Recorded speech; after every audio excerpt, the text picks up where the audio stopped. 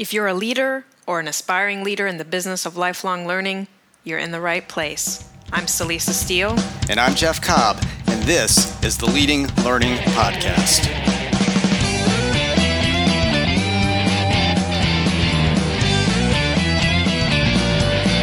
Hello, and welcome to episode 92 of the Leading Learning Podcast. In this episode, we talk with John Mancini, Chief Evangelist and past president of AIM, the Association for Information and Image Management. Before we turn to the interview with John, we want to thank Your Membership, our sponsor for the third quarter of 2017. Your Membership's learning management system is specifically designed for professional education with a highly flexible and intuitive system that customizes the learning experience.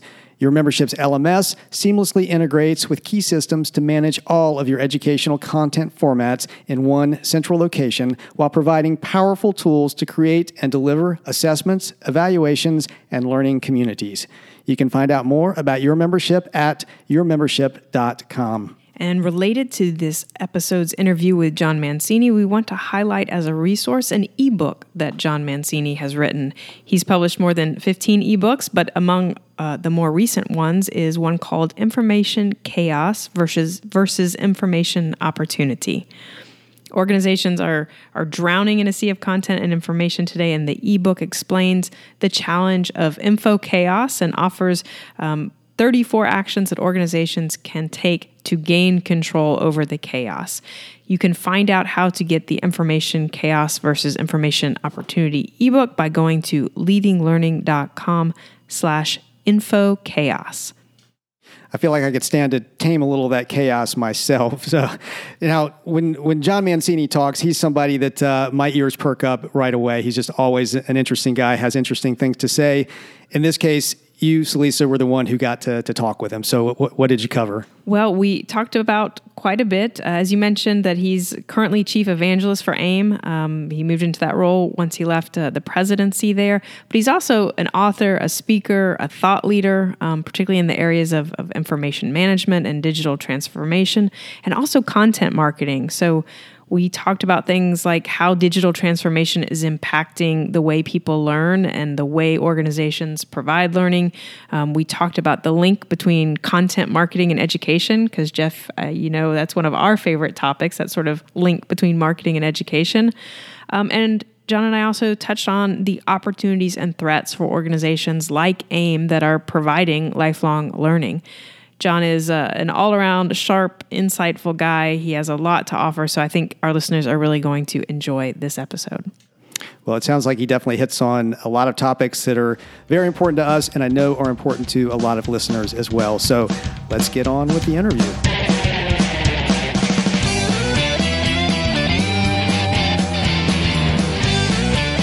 Hello out there, I'm Celisa Steele, and this is the Leading Learning Podcast. Today, I'm excited to be joined by John Mancini. John is Chief Evangelist and past president of AIM, the Association for Information and Image Management. John is an author, speaker, and thought leader in the areas of information management and digital transformation, areas that certainly impact how we learn and how we provide learning. So, John, thanks for making time for the Leading Learning Podcast. Thanks, Celisa. Nice to be here today. And since I only offered a brief introduction, would you start us off by saying a bit more about AIM and your past and present roles there, and maybe also a bit more about your interests and areas of focus? Sure. I have a rather checkered past in the nonprofit business. I've been doing this for 35 plus years with 3 different associations. So I started with a group called the Public Affairs Council, which is the professional association of corporate public affairs. I then went to the American Electronics Association and was the chief operating officer there, and they're the primary advocate for U.S. technology interest, not in existence anymore, but that's another story. And then the last 20 plus years with AIM, which is focused on the content information management space. Well, and so that title of Chief Evangelist is pretty new for you, right? Since just a few months in that role. Yeah, it is pretty new. My kids laugh at it, and my wife thinks it's rather hilarious. But it's actually a real role, and the background for it is like I say, I've been doing associations for 35 plus years, and so I came to the conclusion about a year and a half ago that I wanted to switch gears a bit. And after, it's probably on the heels of, I added them up, and I think I had done 100 board meetings over the course of the last 25 years. And so I thought, the part of the job that I like the most is the externally facing stuff. And, primarily writing and speaking, doing keynotes, things like that, and also working directly with some of our companies. And so I approached our board and said, why don't we switch gears up a bit? And so they agreed. And one of my associates, Peggy Winton, who I'd worked with a long time, became president, and that's terrific. She's doing a much better job than I did, and I get to time freed up to do a cool podcast like this and to help talk a little bit about some of the issues that I care about. And, the issues I care about are technology, and more specifically, content and information management. I care a lot about associations and how they go about their task and some of the challenges that they have. And then I also care a lot about how we market our services, more specifically inbound marketing, and how we change the way that we communicate with our constituents. Well, great. I definitely want to dig into some of those areas of interest for you. And let's start with digital transformation and disruption. And maybe you can just tell us what that means to you and what implications you see specifically for organizations providing learning and education, as AIM does, as most associations do.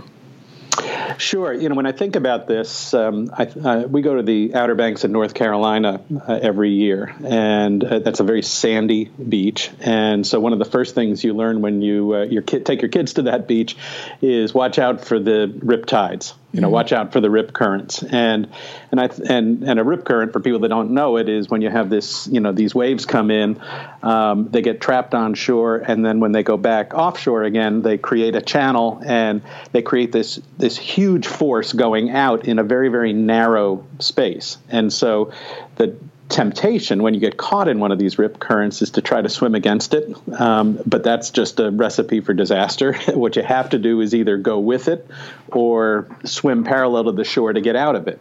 And so when I look at the waves of technology that are spilling into organizations right now, both in the public sector and the private sector, I think they're creating lots and lots of riptides for companies. And so you're winding up in situations where people's business models that have been successful for many years are all of a sudden being disrupted by players that they never even saw coming. And so, you think about what happened in the film industry, for example, to Kodak, and how in the course of just 10 years, that whole business model basically disappeared. And you think about the newspaper business, and at one point, there was $65 billion worth of advertising revenue supporting journalism.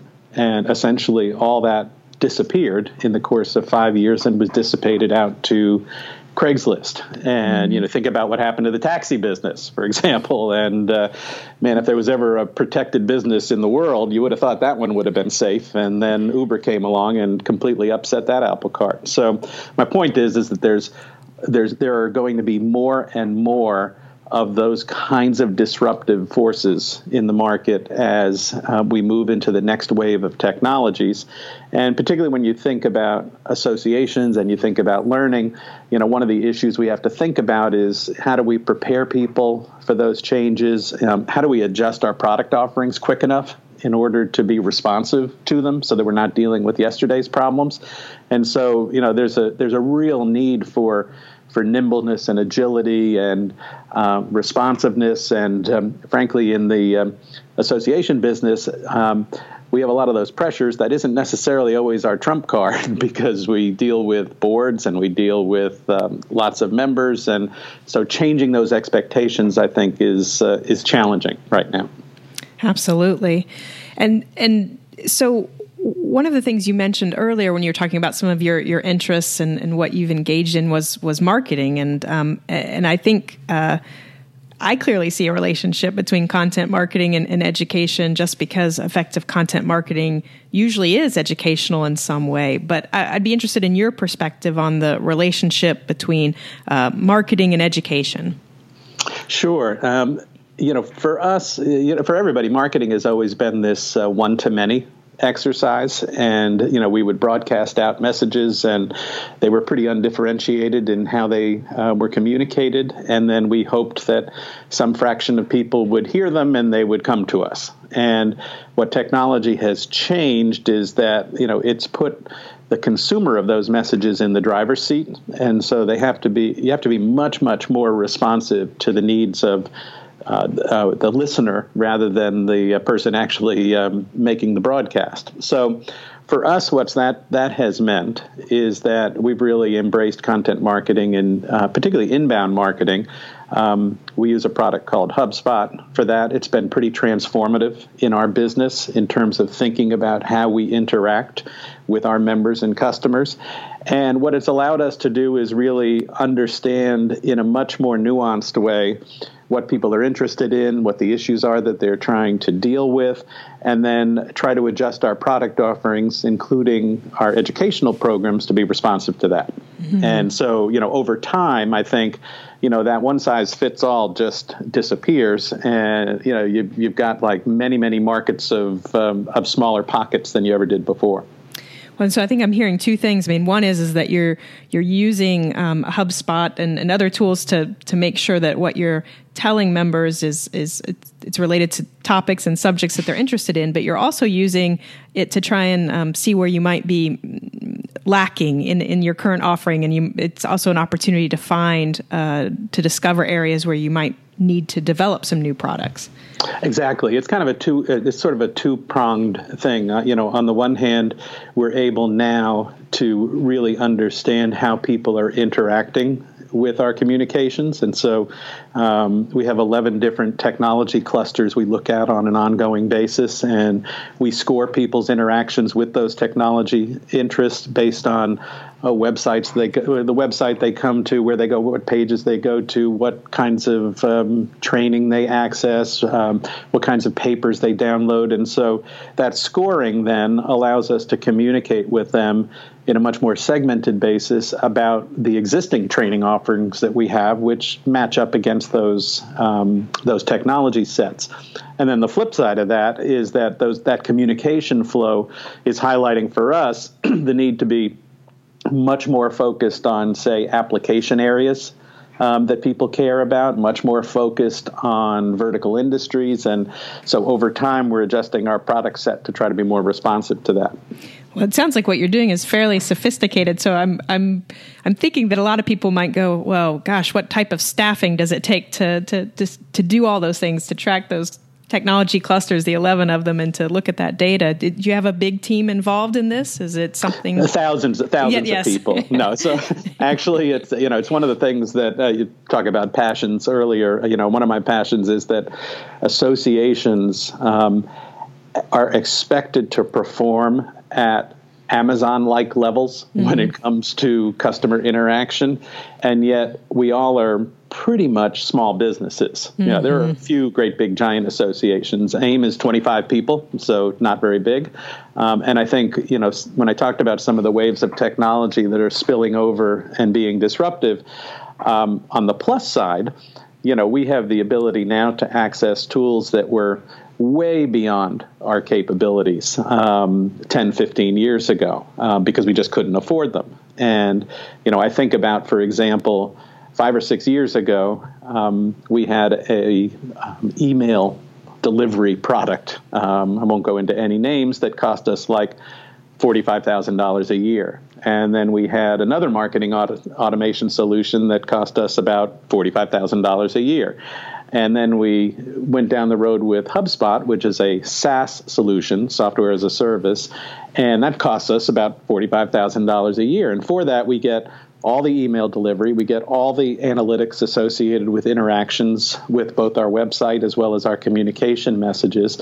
It has a Salesforce-like component attached to it, and we basically use it to house our blog too. So So that what technology has done is enable a little tiny organization like us to essentially try to act more like big boys. Right. And that's I think that's a pretty powerful thing. It's a very disruptive kind of thing as well in many other ways. But for I think about how association technology has changed in the course of the last 20, 25 years. That's another pet issue of mine. I had an ebook that the association technology community, I'm not sure how crazy about it they were, about 2 years ago, that said the AMS is dead. And with the association management systems that we use at associations. And it was a little hyperbolic, to be honest, but I was trying to make a point that those proprietary, roped off, specialized, expensive, lots of customization, that ship was sailing. And we had to find better solutions. And I don't know how closely you follow the AMS space, but there's been a lot of acquisitions in the last couple of months. And I think a lot of that's because of that. Yeah, a lot of roll-up happening out there. Absolutely. Yep.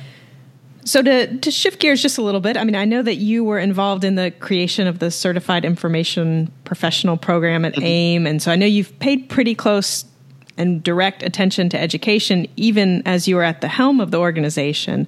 So I just would like to dig in a little bit and find out about how AIM thinks about its role as an education provider, and where does learning fit in with AIM's overarching mission and vision?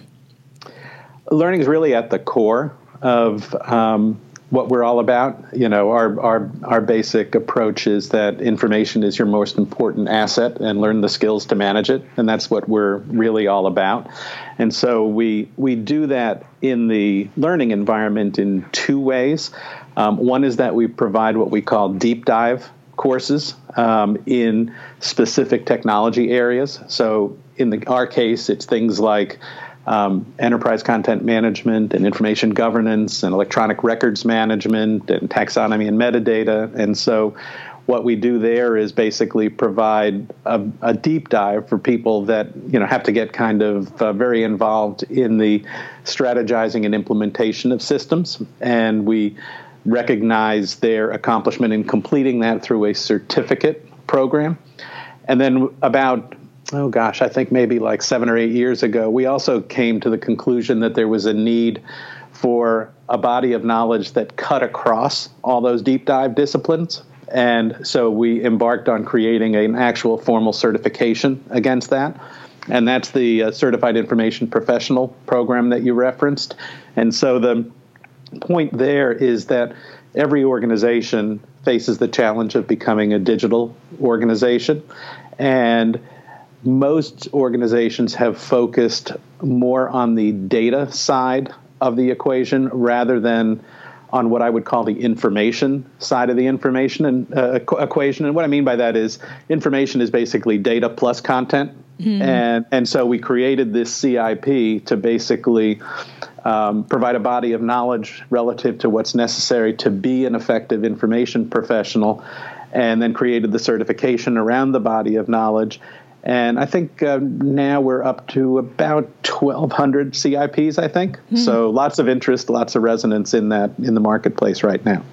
And so did that CIP sort of open up a slightly different market for you in terms of, or was it still sort of the same types of members that you had been serving before, and there was just this new offering that appealed to them? Or did you also find that people you hadn't traditionally reached were interested in the CIP? Yeah, it was definitely there was an interest amongst the existing constituency, and particularly folks that wanted a formal certification.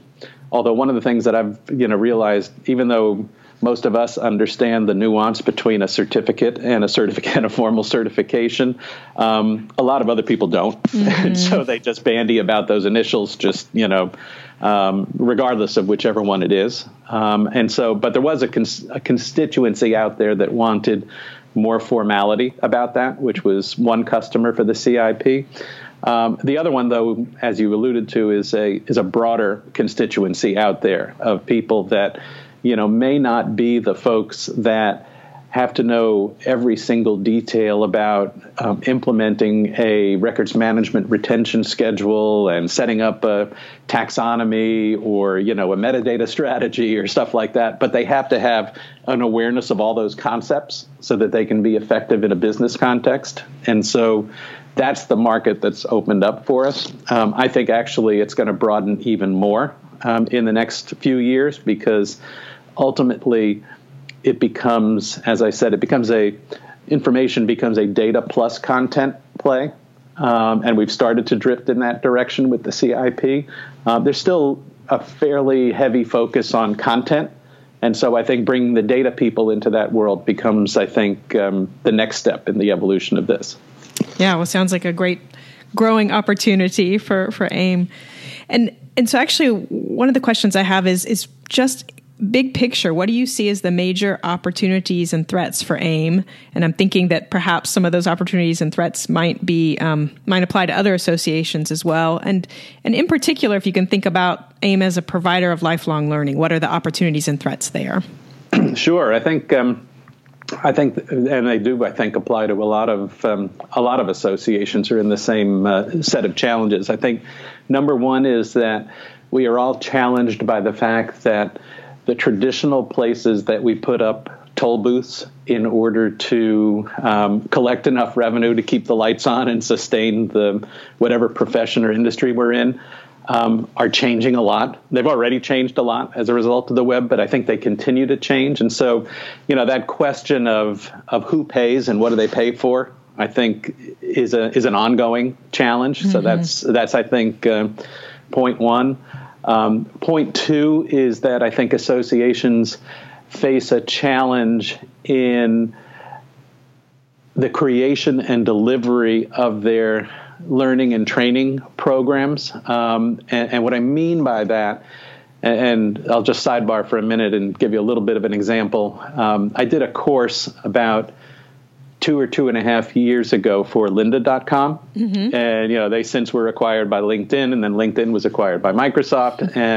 And so the experience of doing that course with Lynda was really interesting for me. It was called Meeting the Challenge of Digital Transformation. And what occurred to me along the way was that, it was so professional and so well done and such high production values. Mm-hmm. And I thought along the way that this is a hard thing for a lot of associations to replicate. Right. And at the time, this was before Lynda got acquired by LinkedIn. I remember I did a blog post and I said, wow, association, this was such an amazing experience for me in terms of quality of content and delivery of content and all that kind of stuff. And my point in the blog post was, gosh, if Lynda ever gets together with LinkedIn and LinkedIn starts being part of doing quasi certification and issuing badges and determining competencies and stuff like that, that's going to be a real challenge for associations. And I think that's still the case. Mm-hmm. I think when I look at the sophistication that has, and I look at the bandwidth that they have now with that platform, that's a hard thing for associations. In my heart of hearts, I wish LinkedIn was much more receptive to associations than they are. They kind of treat associations not the way that I think that is the most productive for them, but that's kind of their choice. But I do think there's a challenge there, both on the networking side and on the lifelong learning side, in terms of what's going on within LinkedIn and the impact that it potentially has long-term on associations. Mm-hmm. Absolutely. And so, you use that lynda.com example, and that just the high quality of the output that they're doing. I mean, so, what is the answer for associations or for AIM? Does that mean that are there certain areas that you just sort of cede to the competition and instead you focus on something else, that's a little different or a little more custom for your members, or what's the well, answer? And that I think is the challenge for when I talk about the toll booths along the way, is that there's a lot of different elements of the traditional association model that wind up having a lot of pressure on them as we move forward. So, we used to be able to justify. We used to be able to put a toll booth around membership and content that was restricted to members and experiences that were restricted to members and those that were open to the public. And drawing those lines becomes increasingly difficult. Everybody expects everything to be free, and so that's kind of problem one. Problem two, when I think about some of the challenges moving forward, is that many of us have chapter models that have been the source of much education that is done at the local level in organizations. A lot of those chapter models are archaic and dated and, don't really meet the test of what it takes to get a 30-year-old to show up. I think about this all the time with, I have my oldest son and his wife have 2 kids. They live in North Carolina. They both have challenging jobs. And I think to myself, what are the odds that either one of them, given their lives, would show up at some traditional chapter model, for a chicken dinner and a speaker at 6:30 on a weeknight when they're trying to juggle a 4-year-old and a 1-year-old. And the odds are 0. And that's, I think, a delivery challenge that we all have, that we have to think about. We have to think about new models to do that are more flexible. I think, you think about publications, for example, that was always a rich source of revenue for us. That's under some siege. I think there's still in this market are opportunities for significant revenues. I think if you have a killer certification in the learning area and something particularly that's mandated by whatever profession you're in order to have, that's a great business to be in. And right now it still is very successful. If you have a killer giant event that you can leverage a lot of other things off of, that's a great business model. Or if you have a killer legislative issue that everybody feels that they have to band together around. But, most organizations don't have one of those three. And so it becomes a very, very challenging environment, I think, moving forward. Well, so to look on things a little more optimistically, I would like to ask, what's exciting you in the learning field these days? Maybe it's something that you have going on at AIM. Maybe it's just more broadly in the learning landscape. But what's happening? What's changing that is exciting to you with learning? Well, I think there's it's such an exciting environment when it comes to availability of learning resources. I mean, for all of my worrying a bit about the impact ultimately that, Lynda/LinkedIn has on association models from a consuming perspective, it's awesome. There's lots of learning opportunities out there. When I think about, some of the things that are going on with MOOCs and some of the things that are going on in terms of, changing the way that universities deliver education and training. Again, that's, terrifically exciting from a consuming perspective. Again, I think a bit of a challenge for associations moving forward. But I think the net is that there are more opportunities for learning than ever existed before, and more nuanced ones. You can find learning and content against just about any kind of a crazy niche that you have an interest in, and you can do it sitting in your office at home without having to go anywhere. It's just incredible when you think about how that has changed. And like I say, that's an opportunity for associations, but it also, for some associations that can't figure out how to adjust their business models to take advantage of that, becomes a challenge as well. Absolutely. So next to last question, and one we like to ask everyone we interview for the Leading Learning podcast: how do you approach your own lifelong learning? That's a good question. I know sometimes I think I ought to be more disciplined. Let me tell you what I would like to do. Okay. Then I'll tell you what I would actually do. What I would like to do is every week say to myself, okay, given that abundance of courses and resources that I talked about earlier. Spend just 1 hour a week on individual and personal professional development. Figure out an area that I want to learn more about, and then just carve out an hour a week and just do it. And that's a discipline that I frankly don't have, but I think it's one that is going to be necessary moving forward, because the body of knowledge that we all have in whatever profession we're in is going to be turning over every 3, 4, 5 years, and you've got to keep current in order to stay relevant. So I'd like to do more of that. I do some of that, but, you get sidetracked, you wind up doing this and that, and, you don't kind of keep to some of those commitments. I do a lot in terms of using Twitter, for example, as a screen to highlight resources that I ought to look at.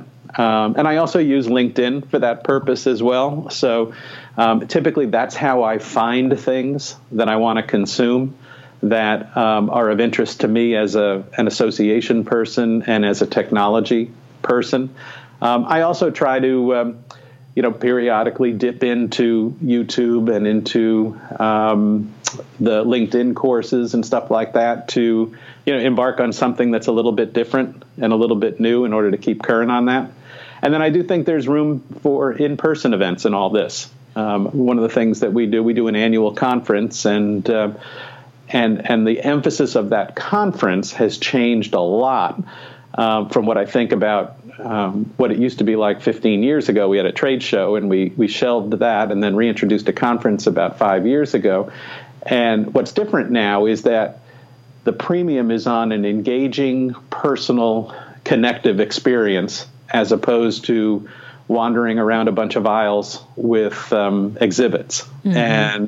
And so, that's a place where I try to pick out those events selectively that, can help me do that, help me find other people who have similar challenges, and, take advantage of those. So I think, if you put sort of a wrap on it, it's try to mine YouTube and LinkedIn and other places where there's courses that are useful.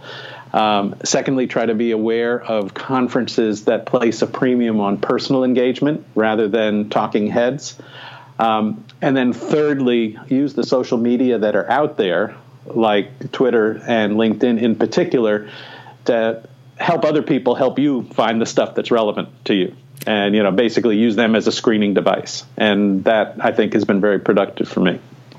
Well, I love that you started with how you would like to approach your learning. I think you're the first person to have done that, but I think that's a very honest answer and a helpful answer, this reminder to us that there's how we learn and there's always room for improvement for how we learn. It was funny. I did a piece over at a friend of mine runs a course at George Mason University for seniors making the transition to the workplace, and he has people come in and speak to them, and so I always have the incredibly sexy job of talking about nonprofit career. And so I go in, and one of the points I try to make, which I think is really important, and I don't think people realize it, is that in an environment, the millennials and Gen Zs as they come into the marketplace, in which, they're probably going to have 10, 12, 15 different jobs during the course of their career, you can't rely on your employer to nurture your professional development. And so I think what you need to do in that case is start very early in your career to commit to that kind of discipline that I wish I had. Right. Because nobody's going to do it other than you. Absolutely. And so last question, if listeners want to know more about AIM, or to the extent that you're open to it, if they want to connect with you, where would you have them go? Sure. I guess a couple things. One is the AIM website is aim.org, and I would specifically recommend to folks that you take a look at our training and education programs. We're particularly proud of them, and I think they do a really good job of both walking through a deep dive navigation into the technologies that underlie the marketplace, but also through the CIP, give that broad-based experience. So that's kind of place one. Place two is that I have a blog called Digital Landfill, and it obviously from the name focuses on some of the challenges that people have with managing large volumes of digital information, and that's at info.aim.org/digital-landfill.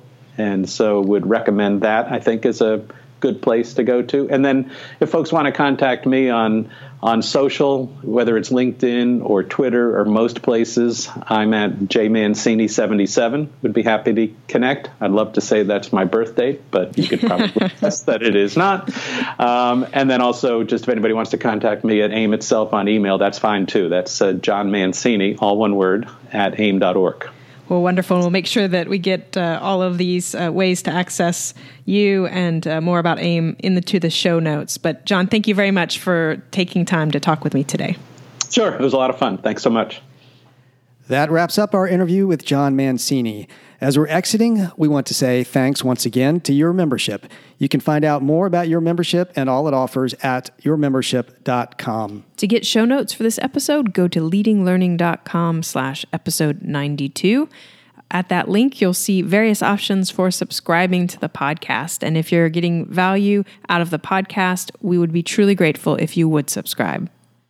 We'd also be grateful if you'd take just a minute to give us a rating on iTunes. All you have to do is go to leadinglearning.com/iTunes, and that will direct you to the right place. We'd really appreciate it. It helps us know that you value what we're doing, and it also makes it easier for others to find the podcast when they're searching. We also hope that you'll consider telling others about the podcast. You can send out a tweet by going to leadinglearning.com/share, or if tweeting isn't your thing, you can just pick your preferred social network and spread the good word that way. So thanks again, and we'll see you next time on the Leading Learning Podcast.